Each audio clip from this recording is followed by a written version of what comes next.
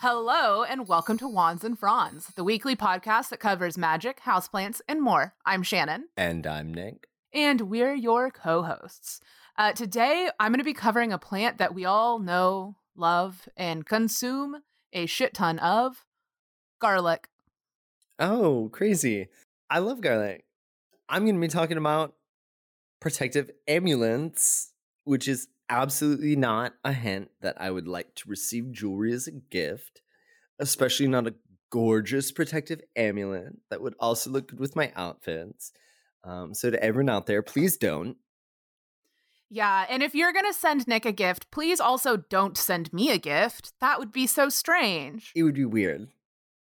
And we would But you hate can always it. email us. You can email us at wandsandfrondspod@gmail.com if you want to know the address to absolutely not send gifts to. Yeah, you shouldn't do it. But if you need the address, you can ask. I'm really excited that you're talking about protective amulets because 'tis the season for spooky shit. You know, we're in the dark half of the year. And you're talking about garlic in this episode. So it kind of put me in the mind of like vampire stories, of course. And so you kind of imagine like a Romanian peasant wearing like a string of braided garlic around their neck. And I mean, you see it in all the vampire movies. Yeah. You also see it when you see me sitting in my living room. Yes, because you're very afraid of vampires. That is one thing that I will say. Some people don't know this about Shannon, but Shannon is terrified of a vampire attack. So scared. Nick, how do I protect myself? Well, I think I have something for you. But I will say, it's like because we're talking about garlic this episode, the one protective amulet that I think most people will be familiar with from popular culture is wearing garlic around your neck to ward off against a vampire. And a quick Google search can tell you, though, protective amulets are also everywhere else. So there's so many to choose from. There's the classic what to watch on Netflix conundrum going on. It's like everything sounds so good. What am I going to watch? All of these protective amulets seem to pertain to my particular situation. Which one am I going to pick? So I would say that's one thing like you should look to your personal spirit guides for. Like your tarot deck, your meditation. There will be 100% like an answer on where to go with this. Yeah, and also I'd say your practice too. It's like, yes, what does your practice look like? The actual definition of a talisman, aka a protective amulet, is anything that you actually keep on your person or around you to provide a spiritual function. And it doesn't just have to be protection. But so there's amulets for the evil eye, St. Christopher medallions, if you're a Catholic. Every single flavor of crystal. So many wire-wrapped crystal necklaces. Yes, so many wire-wrapped crystal necklaces. You got Thor's hammers. You got triquetras. You have chakra bracelets. You have rune pendants. And it's overwhelming to even know where to begin. But running with our Wands and Fronds theme, I personally wanted to dig a bit on herbal protection amulets. And so, Shannon, is this something that you've ever done in your personal practice? Oh, yeah. No, definitely. I have like collections of different types of crystal jewelry I wear. And a lot of it is like infused with like intention for like protection, or, like you said, amulets can also, not just about protection. It's also like, helping me really manifest different types of mentalities. And I have like a citrine necklace that I wear all the time. That's probably one of the most common ones. But yeah, I think there's so many different flavors of it. But I use different types of protective amulets all the time. I have my protective crystals that I carry in my backpack, which is basically my purse. Yeah. It's always on me. I always have my backpack with me. And so I just keep my protective crystals in there. Because honestly, it's like I don't want to lose them. You know, like if I had them in my pants, I might lose them, but I keep them in my backpack, so I don't. And so they're always on me. They're always on me, though. You know, like that's part of it. It's like you want to keep these things on your person. Yeah, they are protective and great, but they don't do a lot of good if they're like miles away from you. Right. And I did, you know, kind of before I dive in on herbal amulets, I did just kind of want to say one of my things as like an intuitive witch is like anointing a piece of jewelry you already have with the right essential oil, or Mm. bathing it with your crystals under the moon. Because I think, you know, if you're not bathing your crystals under the full moon, why are you a crystal witch? You know, like you should be doing that. But I mean, if you have like a regular piece of jewelry that you want to throw in with that, or that you want to anoint with a holy oil, like you can turn your regular jewelry into an amulet. Oh, and I have to say too, my favorite new trend is the volcanic rock jewelry that you can like put essential oils on and it just holds onto it. I have a really cute little necklace that our friend Emma got me a few years ago that Oh, I has love Emma. If Emma's I listening know. to this, we love you. We love you. But it's got like a little triangle pendant on it and it's made out of lava rock and you can like put essential oil on it. And I also have a bracelet that's all made out of volcanic rock. And I put all sorts of like essential oils on it, depending on like the time of year and what I'm working with. And it's such a great way to not have to buy new stuff too. True. And I have one of those as well, like the little lava rock chakra bracelet. Yeah, exactly.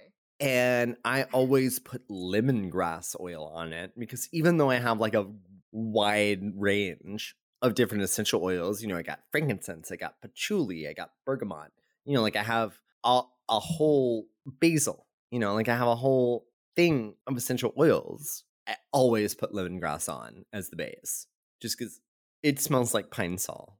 No, it smells like lemon pledge.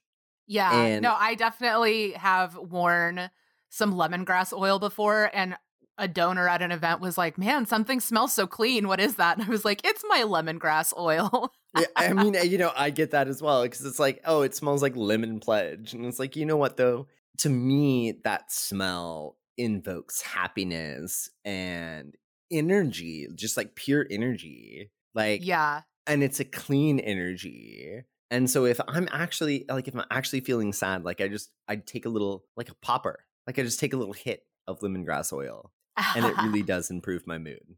I'm not even kidding you. Yeah. No, I love lemongrass oil. I have it too and I use it a lot. So I just that's like a whole random side thing. But so it's overwhelming to know where we're beginning with these things, but I want to focus on herbal amulets. So these are nice because you can customize it for your specific circumstances because there's so many different herbs that represent different things that are gonna be useful in different situations. So one of the things that I actually went into a little bit later on was like, why not throw a little fennel in Yum. to like not only honor Dionysus and or Bacchus, who is traditionally shown with a fennel staff. You could throw some fennel fronds into your amulet. If you're gonna go, I mean, if you're gonna go out drinking, if you're gonna go out for, you know, your bachelorette party. I love that. And then you can make a salad with the rest of it. Well, yeah, because I mean, you know, that's what I was saying. You know, you buy some fennel and you should be cooking with fennel. I mean, you know, this has nothing to do with witchcraft, but you should be cooking with fresh fennel. Like, It's so good. it's different. It's different than if you buy fennel seeds, which just tastes like Italian sausage. You know, fresh fennel is amazing. You know what? We could go on. Actually, Shannon, we should do a fennel episode. Should we not? We should. I'm making a note. We should do fennel. Thank you. So, but you can pick your different herbs based on your specific circumstances, and you can make it as neat and discreet as you wish. And so this can actually be done a couple of different ways. So one of the ways to do it is to crush all your herbs up in a mortar and pestle and put them in a sachet, like a little bag. And one of the way that I would recommend, because I just love the idea of like raw herbs and like this kind of rustic aesthetic, is like, gathering herbs into like a little bouquet with some twine or something. And you can literally make a necklace out of that. Or you can put that in with something. So, you don't have to crush things up and put it in a sachet. But that is very nice because you get to mix everything together. And that actually does make things stronger because the energy of all the different herbs is diffusing together. But it's more work. So I'm saying, if you're lazy, I think we all are guilty of being a little lazy sometimes. So, but some of the common herbs to do a protective herbal amulet are angelica. And I just want to say, we always want to be super careful with working with angelica, even if it's not something that you're going to take into your body, because angelica actually resembles hemlock a lot, just physically. Yeah, it's a real easy mix them up, and bad news bears if that happens. Be careful. So you do want to be careful, but you could do angelica, basil, dill, juniper, and rue. Those are all perfectly fine herbs to throw into one of these herbal arrangements. And as always, whatever herbs you can get that serve the same purpose are fine. And I think that's one of the big things here at Wands and Fronds is that we know people live in different parts of the country. We know people have different levels of buying power. I mean, honestly, that's the real gate that people have to come over. I mean, can you afford to buy angelica if there's not a witch store in your town? Maybe not. I mean, that's why I love too so many of these things like basil and dill.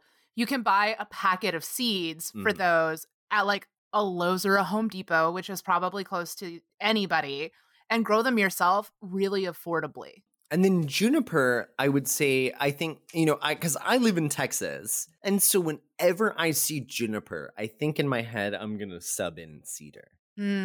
Because cedar is actually a relative of juniper trees and has a lot of the same purification properties and does produce not juniper berries. I mean, you can't make gin out of cedar berries, but if you were going to do purification, you could use cedar berries, or I mean, they're seeds, but the cedar berries, Okay, can I get real nerdy for a second though? Because this is a hilarious thing that all junipers that grow in like New Mexico and like honestly most of the Southwest are actually in like the cypress or cedar family. So yes, they are. They're all, again, it's like it's important to remember that these are like in the same family of trees too. So when we're talking about like the relations of things, it's like they have very similar properties, which makes sense. But there are also a lot of quote unquote cedars that we call cedars that are really junipers in the US. It's a very funny like who's on first type situation. Yes. But I think in Texas we do have a lot of Texas mountain cedar. You know that mountain cedar actually is juniper also. Yeah, Juniperus aschii. Well, I mean, it's funny, and I think, we kind of skirt around this a lot, but Shannon knows Latin, and I do not.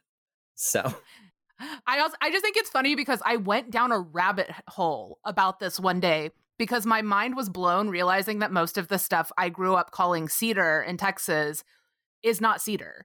We call it cedar fever, and it's people that are allergic to juniper. Isn't that weird? It is. And anyway. but like let's steer back to the middle of the road here and just say that we advocate substituting herbs because we know that not everyone can get everything, but there's a lot of analogs available in your local environment. And we, of course, always encourage you to forage for what you can get locally. And so with that being said, I did look this up a little bit. And so Living Lapis had a lovely and informative article about this that goes into great detail about creating these. And one of the main things that they also said in this article was that you need to choose the colors very carefully. So if you're going to do the sachet away. Shantae you stay, you want to use red and white. And so I think if you're going to do like the little bouquet version, you're going to want to use a red cord, a red thread, red twine. And another important thing is to think about the number of herbs that you're using. And so 3, 7, 9 are all very powerful magical numbers in Wiccan rituals, specifically. Although 3 is a very, very, very magical number across sort of all the different pantheons. And the numbers have power as symbols in these kind of rituals. So there's also a moon phase requirement here. So it's got to be a waning moon. So pretty much anything between the full moon and the new moon. Yeah, an easy way to remember it, and this is like so cheesy, but wax on, wane off. Wax on, wane off. Y'all heard it first. Y'all heard it here first. So under the waning moon, gathering up your herbs, crushing them or tying them together. And the whole time that you're doing this work, which you can do at your altar. So I think a good majority of people will have their altar indoors. But if you can do it directly under the moon, like when you do new moon manifestations, it is typically better to do it under the actual moon, because that's even better than your altar, in my opinion. Your altar is a holy space, but the space under the moon is a holy space. So yeah, but if you can't get outside, opening a window is a really great alternative. Mm-hmm. Open a window. Maybe just make sure you can see the moon. Yeah. It's irrelevant though. I would say do it on your altar. Like that's top tier. If not, do it in open air under the actual moon. And if you don't have an altar and you can't do it open air under the actual moon, let some of that energy in, because it's very important to energize your talisman, your amulet.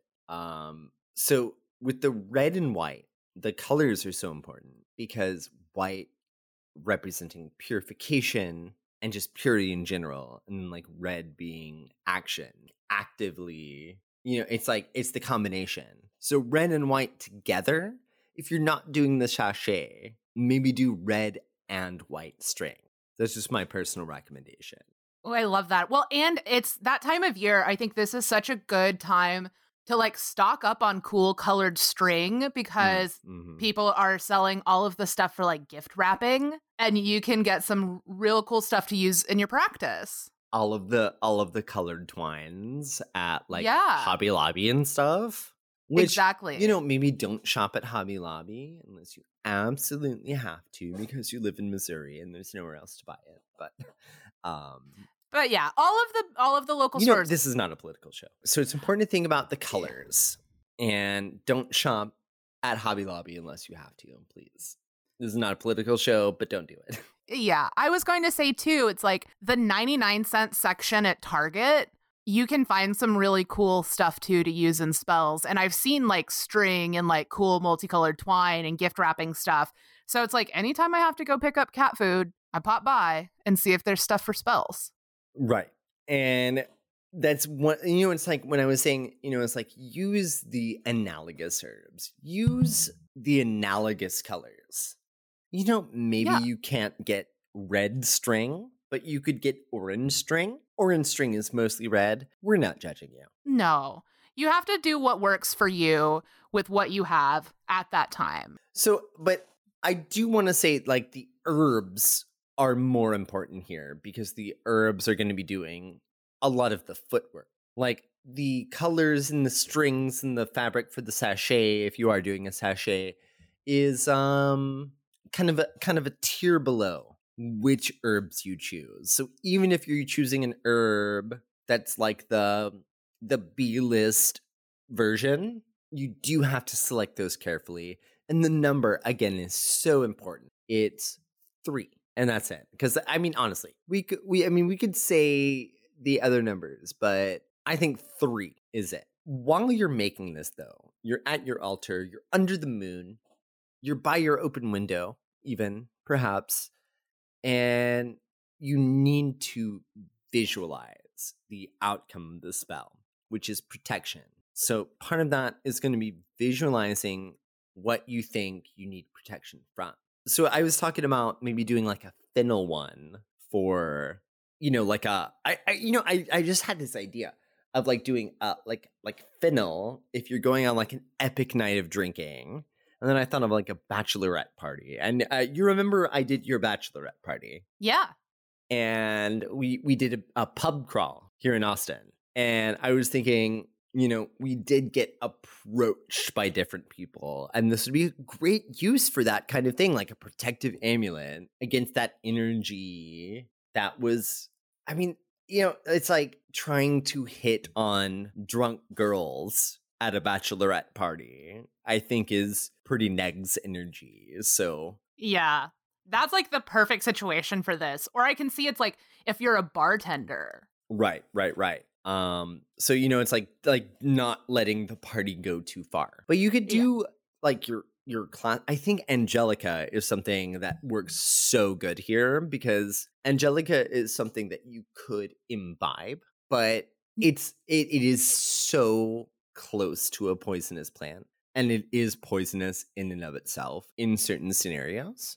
So making an amulet out of it, because Angelica is named Angelica because it's the angels. It's like the protective angels.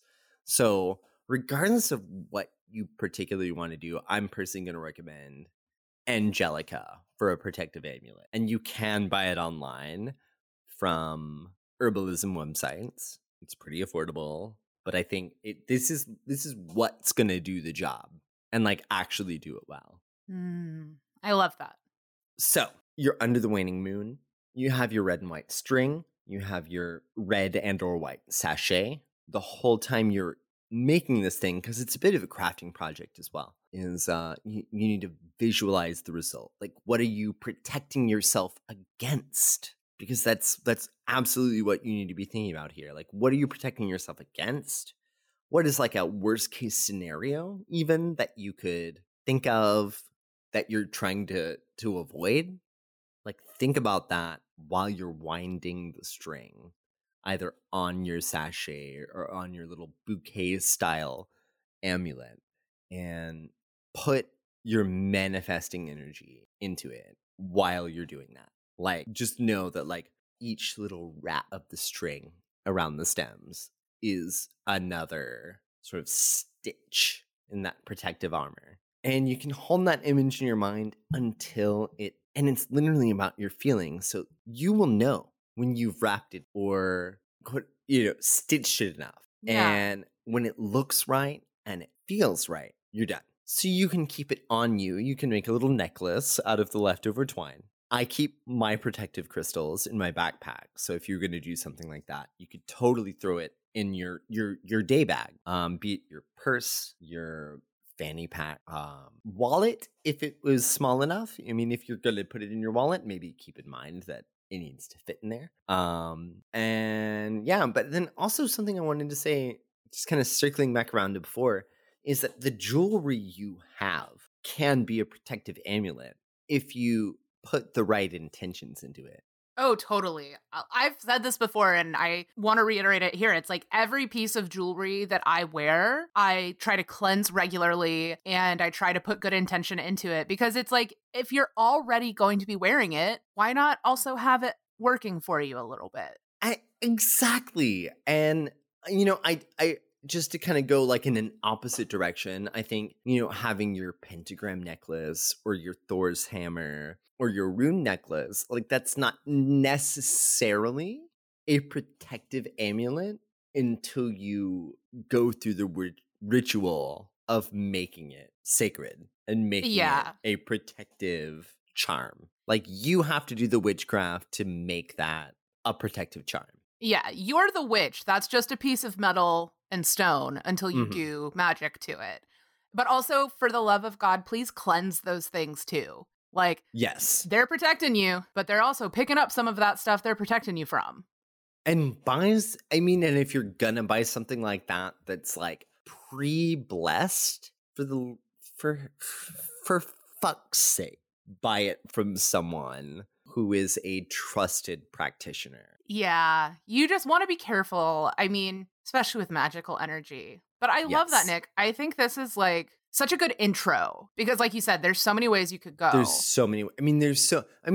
Again, just like a Google search about protective amulets or talismans is going to come up with a million Etsy results where you could buy it. And it's Yeah. crystals, it's runes, it's triquetras, it's pentagrams, it's elemental symbols, it's zodiac symbols. And it's like there's a whole universe of these things out there. And even when you buy something that represents something to you, it's still, I think, worth the time to anoint it with some oil. Put it under the moon.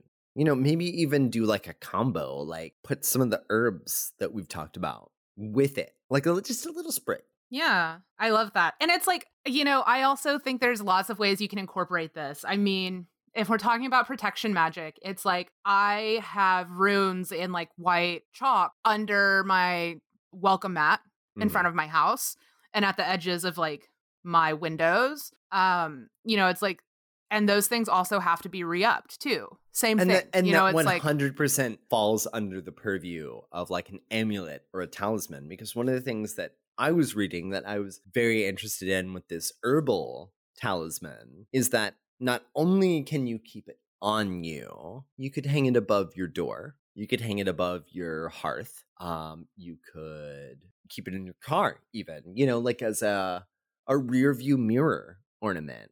Like, and to be honest, having a little sprig of herbs hanging from your rear view mirror, besides protecting you from evil energies, it's probably also just going to smell nice. Oh yeah, especially when it bakes in that like Texas heat. Oh my god, yeah, like in the sun, like in the rear view, like off the rear view mirror, like your car's just warming up all day and it smells like fucking herbs.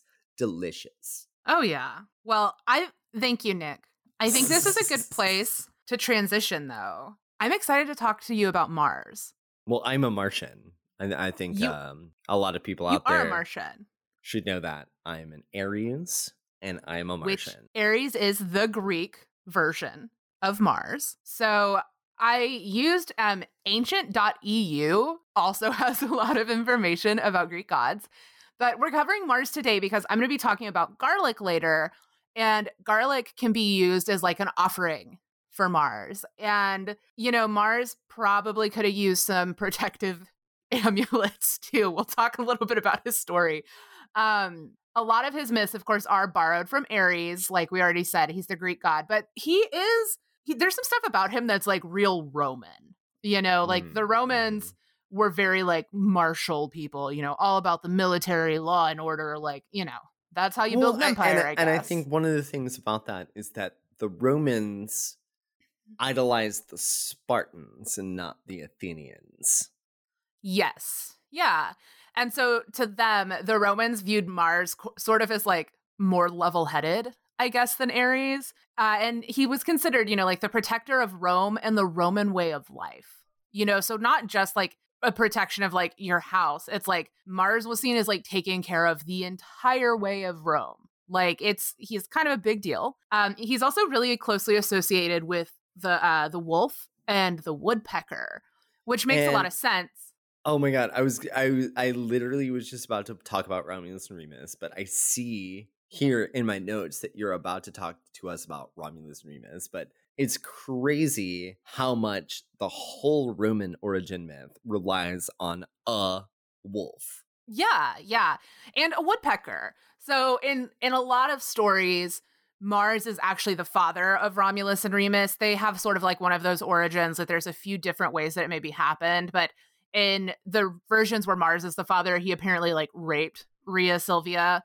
Again, there's some different origins, but the twins who founded Rome, Romulus and Remus, were potentially fathered by Mars. And so Rhea Silvia was, a blessed virgin, and there's a longer backstory to this, but essentially when she got pregnant, she was ordered to like be killed and kill her kids, essentially. Wait. And So you've got like a whole religion based on an immaculate birth from a blessed virgin? I mean, yeah, or a woman who got raped by a god, depending on the story. I know. It Also, the sounds very baby. familiar. Well, there's also the whole baby down the river thing. And No. that's right. It's a little familiar. But so Romulus and Remus essentially get tossed into a river to try and like the king didn't want to just like kill the offspring of a god. But he was like, well, if we toss them into the river and like we don't kill them ourselves, like by our own hand, then surely the gods can't hold us accountable. Because we all know that the gods are real into logic and technicalities like that. They're just sensible people, Shannon. Very sensible. So the king is basically trying to off Romulus and Remus, but what happens is like they get thrown into this river and they get carried down, and then they're eventually basically rescued and suckled by a wolf and fed by a woodpecker. And that's like how they survive and, grow up to become the twin founders of Rome. So all of that to say, it makes sense that Mars is associated a lot of times with the wolf and the woodpecker because there's that association with him and Romulus and Remus. But the most, I think, Roman story about Mars is based on his marriage to Anna Perenna. So in Ovid's Fasti, we get this story. Basically, Mars falls in love with Minerva. Hey, McGonagall. Minerva's the virgin goddess of wisdom and crafts. So she's like a total bamf. And Mars goes to Anna Perenna, who is the aged goddess of New Year and time. And he's like, yo, Anna, help me win her over. She's so hot. I love her forever. And Anna sees Mars, and Anna's like, oh no, man. I gotta get me a piece of that. Hey, Yeah. baby. And she was like, oh, but I love Mars. And so apparently, because Anna wanted a piece of Mars herself, she disguised herself as Minerva. She disguised herself as Minerva and then wore a veil and tricked Mars into marrying her. And this is celebrated on March 15th with the Ides of March, where young girls sing risque songs to celebrate feminine wiles. You know what I think is interesting? March 15th is not the beginning of Aries season. Very, very close to the beginning of Aries season. Yeah, and it's right in the middle of March, which of course March comes from Mars. The month is named for him. And, Mars is, if you wanted to do any work with a deity, of course, like he loves offerings of garlic. But I've seen some people using Mars, like calling on Mars to help with like protecting the home. Also during times of like political turmoil, calling on Mars to help like protect culture and society. There are a bunch of different ways you can sort of invoke him, but I think that he's a delightful little dude. Well, because I would say there is a bit of a dichotomy with Mars. It's like, yeah, knowing how to fight is number one, but knowing when to fight, like choosing your battles, is also the strong suit of Martian energy. Yeah. You very much have to like, you can't always go in full throttle. It's like you have to know when to use it strategically. And Mars is such a great god to like call on to help you tap into that too. It's like, speaking of the holidays, man, if you, like me, are prone to like ramping things up to 500 with your family, maybe calling on Mars for a little bit of help and knowing like when and how to choose your battles. Mm-hmm. Which, like that is one of the big life struggles for people with Martian placements. So like Aries for sure, but I think also Scorpios, who we had mentioned in the last episode, love wine. Yes, they love wine. They do love wine, but they're half Martians. Yeah. And I think, they have something to learn from that as well. Yeah, I think there's always a lot of lessons, I think, from gods, but I think at least in my life right now, and maybe for a lot of people with our current political climate, learning when to fight and when to just bite your tongue and let people be wrong is a big lesson I'm learning. Mm-hmm. But again, he loves garlic. And so this is what I'm most excited about, y'all. Let's talk about Allium sativum, the stinking rose, our tastiest gal pal, garlic. I used a lot of different resources for this, like the almanac.com had so much great info on planting it. Herbrally.com and moodymoons.com. But I think the coolest thing about garlic, if we're gonna like wind it way back to, 1500 before the Common Era, ancient Egyptians actually used garlic as a form of currency. Like, it is so important and powerful. Its medicinal benefits were actually found transcribed on like ancient temple walls and on papyrus too. And according to Pliny, both garlic and onion were called upon as deities by the Egyptians at the taking of oaths. So instead of like swearing on a Bible, they'd like swear on a head of garlic. And I love that. And garlic is known to have also been in the ancient repertoire of super famous Greek healers like, NBD, Hippocrates of the Hippocratic Oath. What does that even mean? I've never heard of the Hippocratic Oath. I think it has something to do with like you should kill all your patients. I thought it meant you should kill all hippos. Kill all hippos. Hypocrites. Have you seen the Hypocrites meme though? Yes. Like on oh my God. I wanted to jump in here though and just like throw in a little Texan flavor for everyone. But garlic grows really well in the climate here in Texas. And when I was growing up, we would grow garlic in our yards. And garlic has those beautiful, like, spherical, like, white flowers. Yeah. And those are so good in a green salad. So I think, your segment here is probably going to convince so many people to try growing their own garlic, which is so easy to do. It is. And you should. And we'll get into growing it because it is also a really interesting plant. But I going through like a little bit more of just some of the really super baller herbalism uses. Like Arabian herbalists used it to like help with like colic, eye infections, snake bites. And in the 1800s, American physicians actually recommended garlic inhalation as a treatment for tuberculosis. Wait, garlic inhalation. So are we talking like the smoke off of burning garlic or like inhaling a powdery garlic dust? Huff and garlic scent. Huff and garlic scent. Okay. Yeah. Okay. And African herbalists too use garlic to treat respiratory illnesses and also these like giant worm parasites. And they also use garlic oil in drops for like childhood ear infections. And then we get all the way up to like 1858. And there's a name you might have heard about before, Louis Pasteur. No idea. Pasteurizing. So he's this French chemist, right? And he's a microbiologist, and he's the one who discovered the process that we know as like pasteurization. So like making things sterile. And he put a lot of like public attention on garlic because he basically demonstrated its antiseptic and antibiotic activity in laboratory conditions in 1858. Like during World War I, garlic poultices were used so widely to prevent wound infections that by World War II, the plant had a reputation as quote unquote Russian penicillin. Wow. Yeah, it was literally like a lifesaver when antibiotics were in short supply, and a lot of governments actually directly subsidized garlic production by the ton. It's like a huge deal. And garlic is actually, an antihypertensive agent that's used in America up until like the 1950s. And one of its primary constituents is the allanase. That's the enzyme that's released, and it begins metabolizing when the clove cells are crushed or broken, which is why, like, even if you're putting a whole garlic clove in something, they always say to, like, crush it, even if you're not going to finally chop it.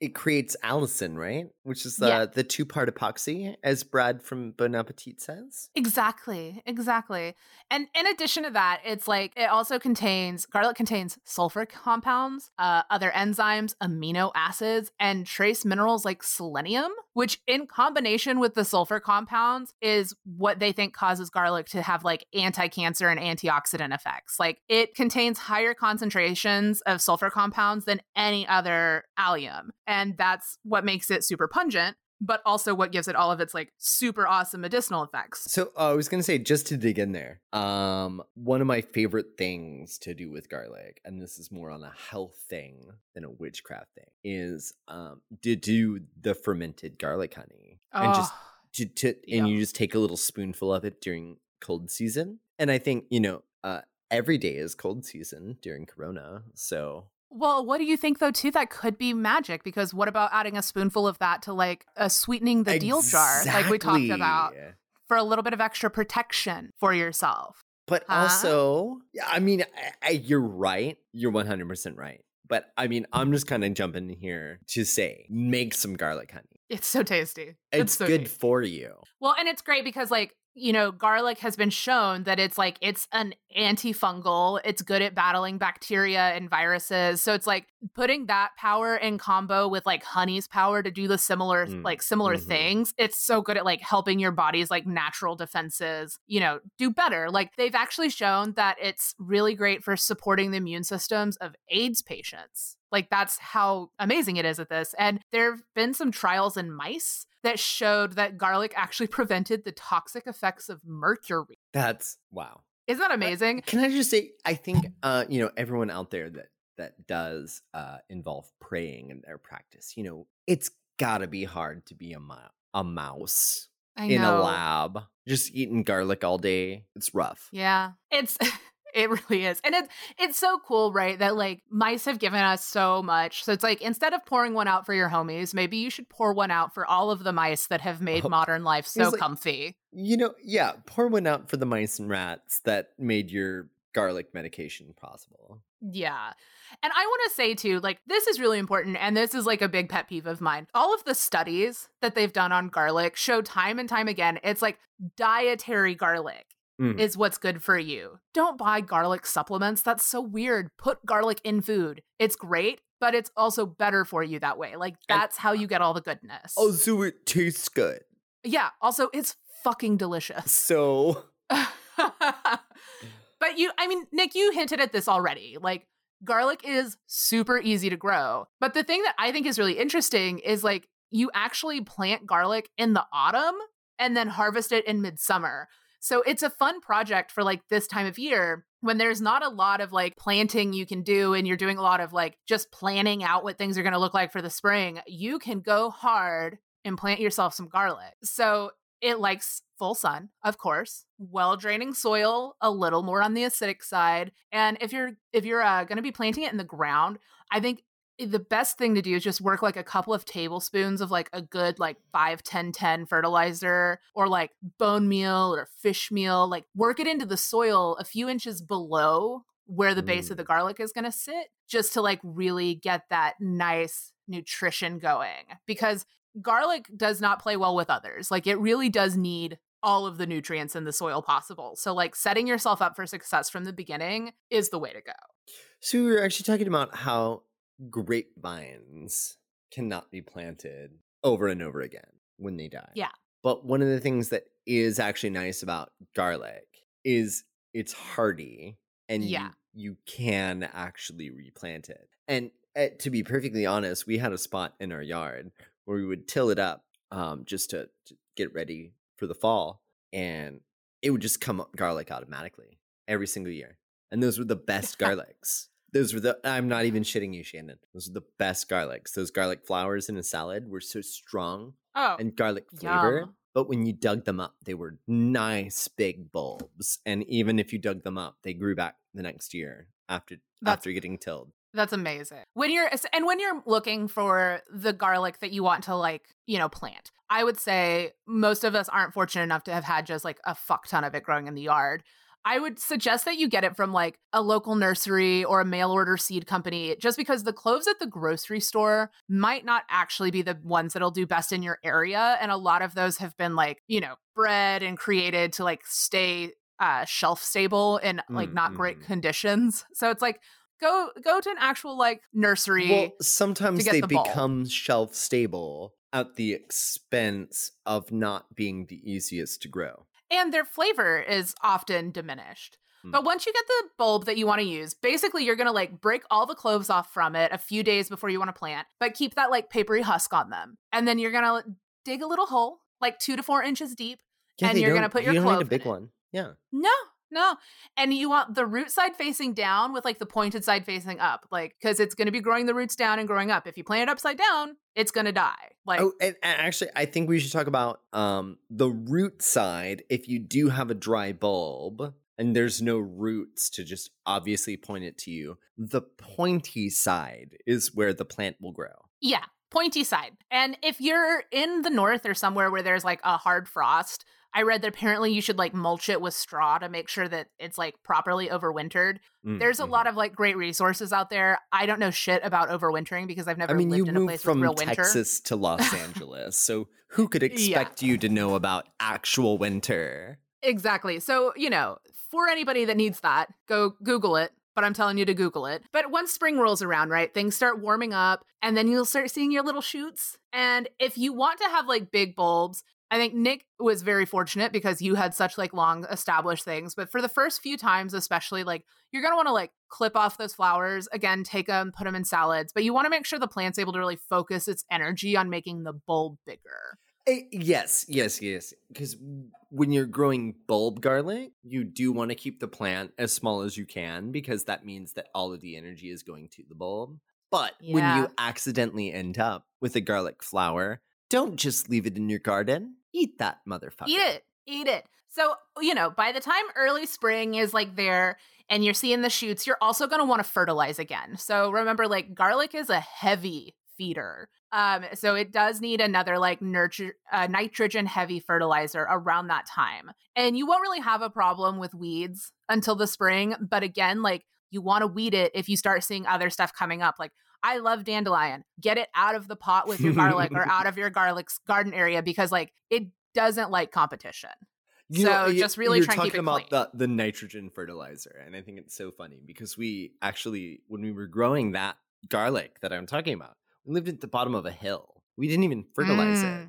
But when it would rain, in the spring especially, it would wash all the fertilizer off of other people's gardens into our yard because we were at the bottom of the hill. And we didn't even have to pay for fertilizer. And the garlic just did so well. Oh my God, I'm obsessed. That's amazing. So, I can't believe you never had any of Karen's homegrown garlic. I didn't. Not that I remember. That's we had so much. I was literally told to give it away. That's awesome. You know what? I'm going tomorrow to her house, and maybe I will mail you. You should, because then I can plant it. I will mail you a bulb of my magic garlic, and you can see what you think. No, I'm stoked because I will eat some of it, but I'm going to plant a lot of it.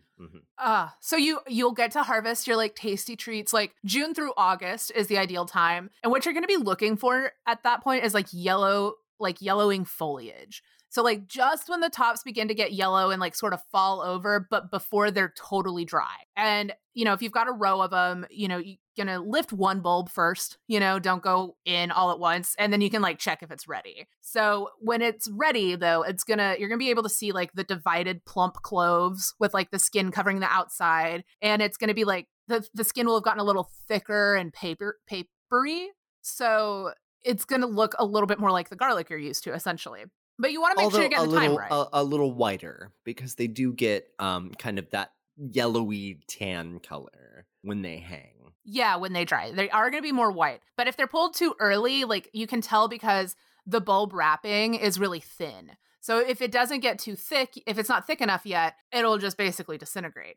But if you leave it in there too long, then sometimes the bulbs split apart. And then the skin could also split. And then your bulbs are getting exposed to disease and yada, yada, yada. So it's like timing is everything here. But again, it's not like a super narrow window. So you don't have to be super panicky, but just keep an eye on it. Also, you will know. I think one of the things we always tell people is that you should trust your intuition. And I mean, unless you're just really absolutely insane, you've cooked with garlic. And so using that as a guide, okay, when you pull a fresh garlic out of the ground, you can say to yourself, does that look like a clove of garlic that I might buy at the store if it were to dry out? Yeah, exactly. You can, I mean, you're not dumb. Yeah, you guys are smart. You're listening to us. You're listening to us. That's right.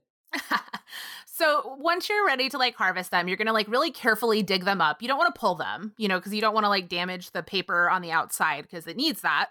So you're going to lift the plants, brush off the soil and then let them cure in like an airy, shady, dry spot for 2 weeks. It needs to be dry because what you're doing is actually letting it dry out. And once that happens, the flavor really like increases. As the bulbs are drying, that's when you get like the really concentrated garlic flavor. And you can properly store this like in a cool, dark place, and it should last you until the next crop is harvested the next summer. Like that's the difference between the weird garlic you're buying that's mass grown versus like the garlic that you're growing. And definitely save some of like your favorite bulbs to plant again in the fall. And I will also say something really fun that you can do if you are growing your own garlic is braiding your own garlic with the green part and like making a little garlic braid, because not only will you just feel accomplished having finished that, but also you're going to be like, I feel safe because a vampire could not fuck with me right now. Exactly. So clearly it's like when we look at all of the amazing properties of garlic, it makes sense that like protection magic would be where it shines, right? So like you can burn the garlic skins in like an incense blend that you use for cleansing. It can also be used as an offering, of course, to Mars or Hecate. If you're going to do, you know, one of your Hecate suppers for her on the new moon, maybe leaving a couple of cloves of garlic out at a crossroads. You can leave it, you can use it in amulets. I've also seen some recommendations to leave a clove on your divination tools to sort of keep the negative energies from coming through the gateway that you're So opening. when we're talking about divination tools, we're talking about like a tarot deck, we're talking about a pendulum, maybe your collection of runes. Is that right? Yeah, exactly. I mean, a Ouija board if you use one. Sure. And of course, if you want to do a spell to keep someone away, garlic is also super badass at repelling, and it's not just because of the breath. But as much as like I love all of the great magical stuff, my favorite way to use garlic is actually a really good blend, I think, of sort of the magical and the mundane, and it's Four Thieves vinegar. So the explanation behind the name is like kind of fun. This like weird urban legend was that these four thieves who were grave robbers during the bubonic plague managed to not catch the disease. And so they were, you know, arrested and charged with grave robbing. And in order to like avoid getting hanged, they said that they would share the secret to how they didn't get the plague. And it was like allegedly a recipe for Four Thieves vinegar. But there's actually like as early as like 1531, there's some references to something that people think is probably a Four Thieves type vinegar. So we're talking about Marseille vinegar? yeah, same thing. Same thing. So Four Thieves vinegar is super easy to make. All you need, a tablespoon of dried organic sage leaves. And I say organic because you're going to be eating this stuff. So right. When you're doing like things where you're soaking stuff for a long time, I do think it's really important to spring for the organic. That way you're not soaking pesticides in this.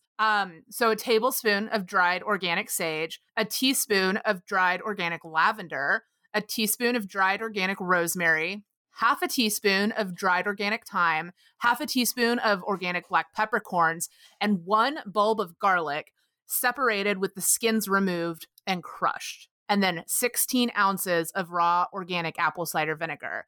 Literally put all of the add-ons, you know, into the jar. You can even switch this up and use like slightly different herbs if you'd like. But I mean, the vinegar, the sage, the rosemary, and the lavender, those are all pretty solidly in most recipes. You can play around with like the thyme and the peppercorns and things, but you know, whatever I would works. say whenever you're taking vinegar as even just as a supplement, like cider vinegar is the vinegar that is easy for everyone to get and is the best one to take into your body. Exactly. So you're going to put all of your herbs and your garlic in a pint jar, and then gently over low heat, you're going to warm the apple cider vinegar to the temperature of basically warm bath water, but you don't want to let it boil. You're just warming it up so it can activate the herbs. And then you're going to pour it over the jar, fill it to the top, wipe any extra off the rim, and then you need either a plastic lid or a piece of parchment paper under the metal canning lid ring because you don't want the vinegar touching the metal. And then you're going to label it. Right. Yeah, label it, date it, put it in a cool, dark place. And then, you know, every few days when you remember, when you think about it, go in and shake it, and that will help with the extraction. But honestly, even if you don't do that, it will happen. When you have one of those like long-term spells that just is meant to sit on the counter, and you want to quote unquote shake it to make it stronger, you really should be like using your manifesting energy and putting some energy into it if you're gonna take the time to shake it. Yeah. And once this is all done, you're going to sieve it through either like a fine mesh strainer or like, cheesecloth to try and like get all of the big particulate out. And then you're going to pour it into like a storage jar or bottles. So again, remember, label and date it. And you can use this mixture diluted in water as like an all-purpose cleaner for your house. You can marinate meat in it. You can make like dressings out of it, like salad dressings. Some people dilute it and use it as a toner for their skin. And a really popular thing, of course, is to take a teaspoon a day to boost your immune system because it has all of these like super powerhouse herbs in there. And then, like Nick was saying, you can use this for your magical practice. So, like, if you're planning to use it as a dual sort of purpose, like magical and mundane, like Nick said, really think about the intentions every few days when you're shaking it, when you're picking the herbs, when you're getting them ready, really be meditating on what you're trying to get out of this. And when it's ready, you can use it, sprinkle some at your doorway to keep bad energies and spirits out of your home. It can also cleanse things like your magical tools, your jewelry you wear all the time. Just be sure to dilute it. You could add it to spell jars for like protection and good health. I mean, and those are just a few things. And I mean, if you are insisting on doing a sweetening jar, we were talking about doing the garlic honey as part of a sweetening jar, but you can officiate your sweetening jar with a bit of Four Thieves vinegar, and that's just a really nice way to purify. Yeah, and you can anoint candles in it. Literally, it's so multi-use. And if you're thinking about the different herbs you want to look at, think about some of the intention. And I'm obsessed with Four Thieves vinegar. It really is just so useful for everything. And now I'm going to transition into this week's questionable witchy practice. This is probably the weirdest pivot we've ever done. So from Four Thieves vinegar to vaginal yeast infections. So this one is this week's like questionable witchy practice is like kind of more a questionable herbalism practice, but it felt very relevant. I have seen it all over the internet that a good home remedy to a yeast infection is to put a whole peeled garlic clove in your snatch. So okay, and let's be real. Okay, anybody who has a vagina and has had a yeast infection. Well, I mean, I'm just thinking, as a man, I'm thinking about rubbing a raw garlic on my dick, and I don't want that either. No. I just don't think you should.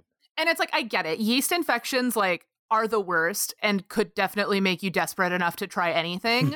Right. But, like, there have not been any good studies that prove that this is actually effective, first of all. Second of all, fucking ow. Like, can you imagine how much that would sting? You're already, like, messed up down there. And, like, again, clearly I love herbal remedies. I'm super into herbalism, but, like, vaginas are delicate. Like, the ecosystem in there is really easy to throw off. And I can't even imagine how bad that would burn. But also, like, there's just not scientific support for it. And it's like, imagine the potential damage you're doing. And also, I just kind of want to ask, like, what is the recommendation? Like, you're just supposed to leave it in there for a minute? Yeah, you're supposed to, like, leave it in overnight is usually what I've seen. Oh, no. Isn't that so? It's crazy to me. Don't do it. Don't do it. Science does not say that that's a good idea. And science says that garlic is good for lots of stuff. Yeah. This is just not one of them. Science is backing us up on the garlic thing, but don't put it in you are not a roast turkey. Exactly. Do not marinate your snatch like you're going to cook it up for dinner. So that's that. It's like questionable that you would consider doing it because ow. But man, it's very QWP. Very QWP. So, so Shannon, you're a Virgo. I am a Virgo. You are a Virgo? Big Virgo energy. I've probably told everyone 1,000,000 times.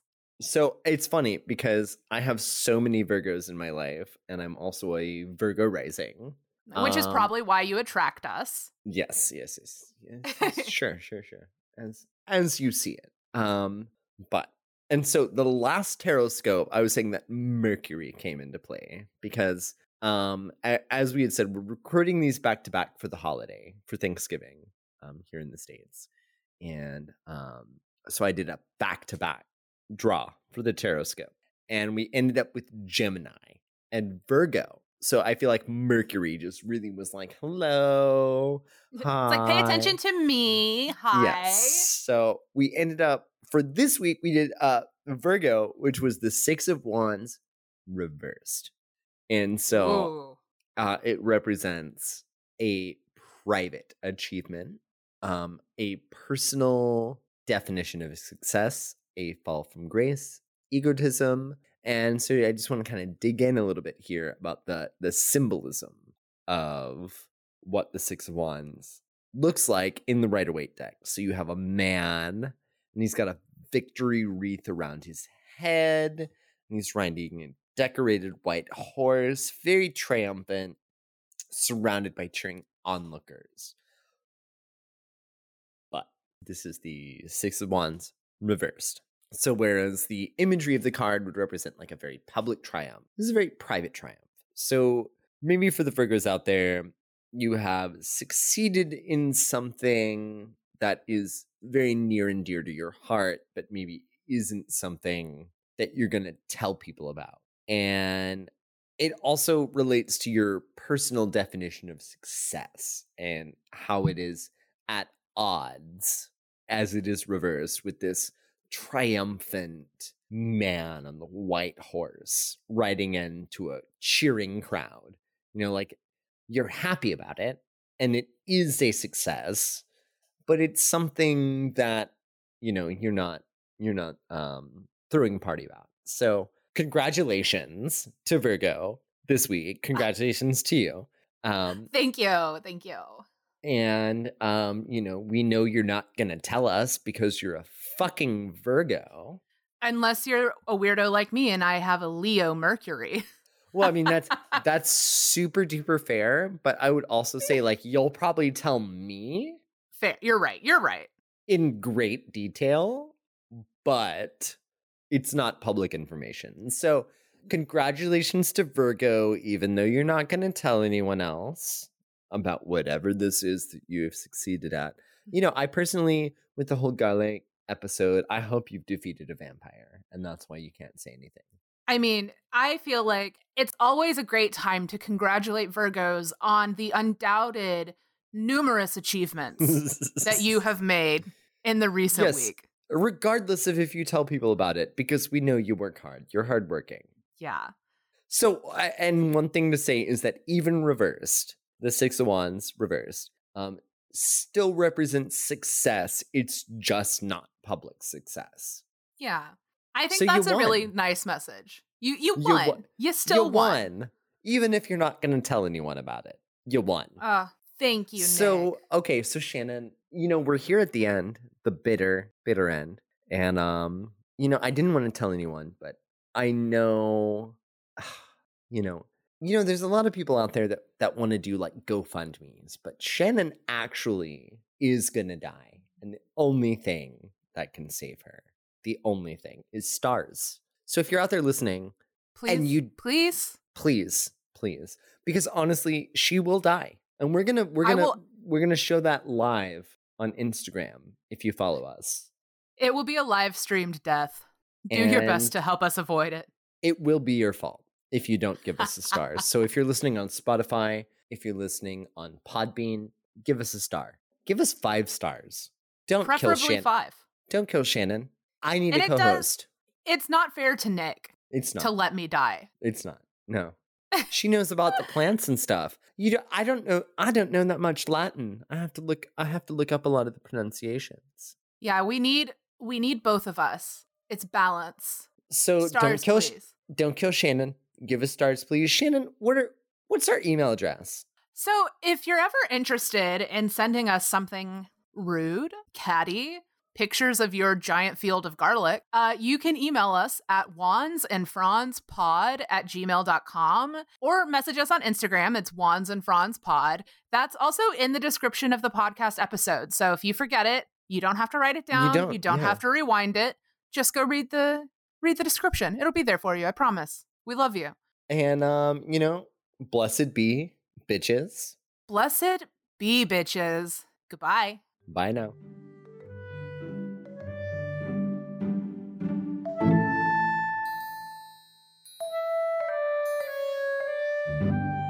Shannon, I'm gonna go swing it.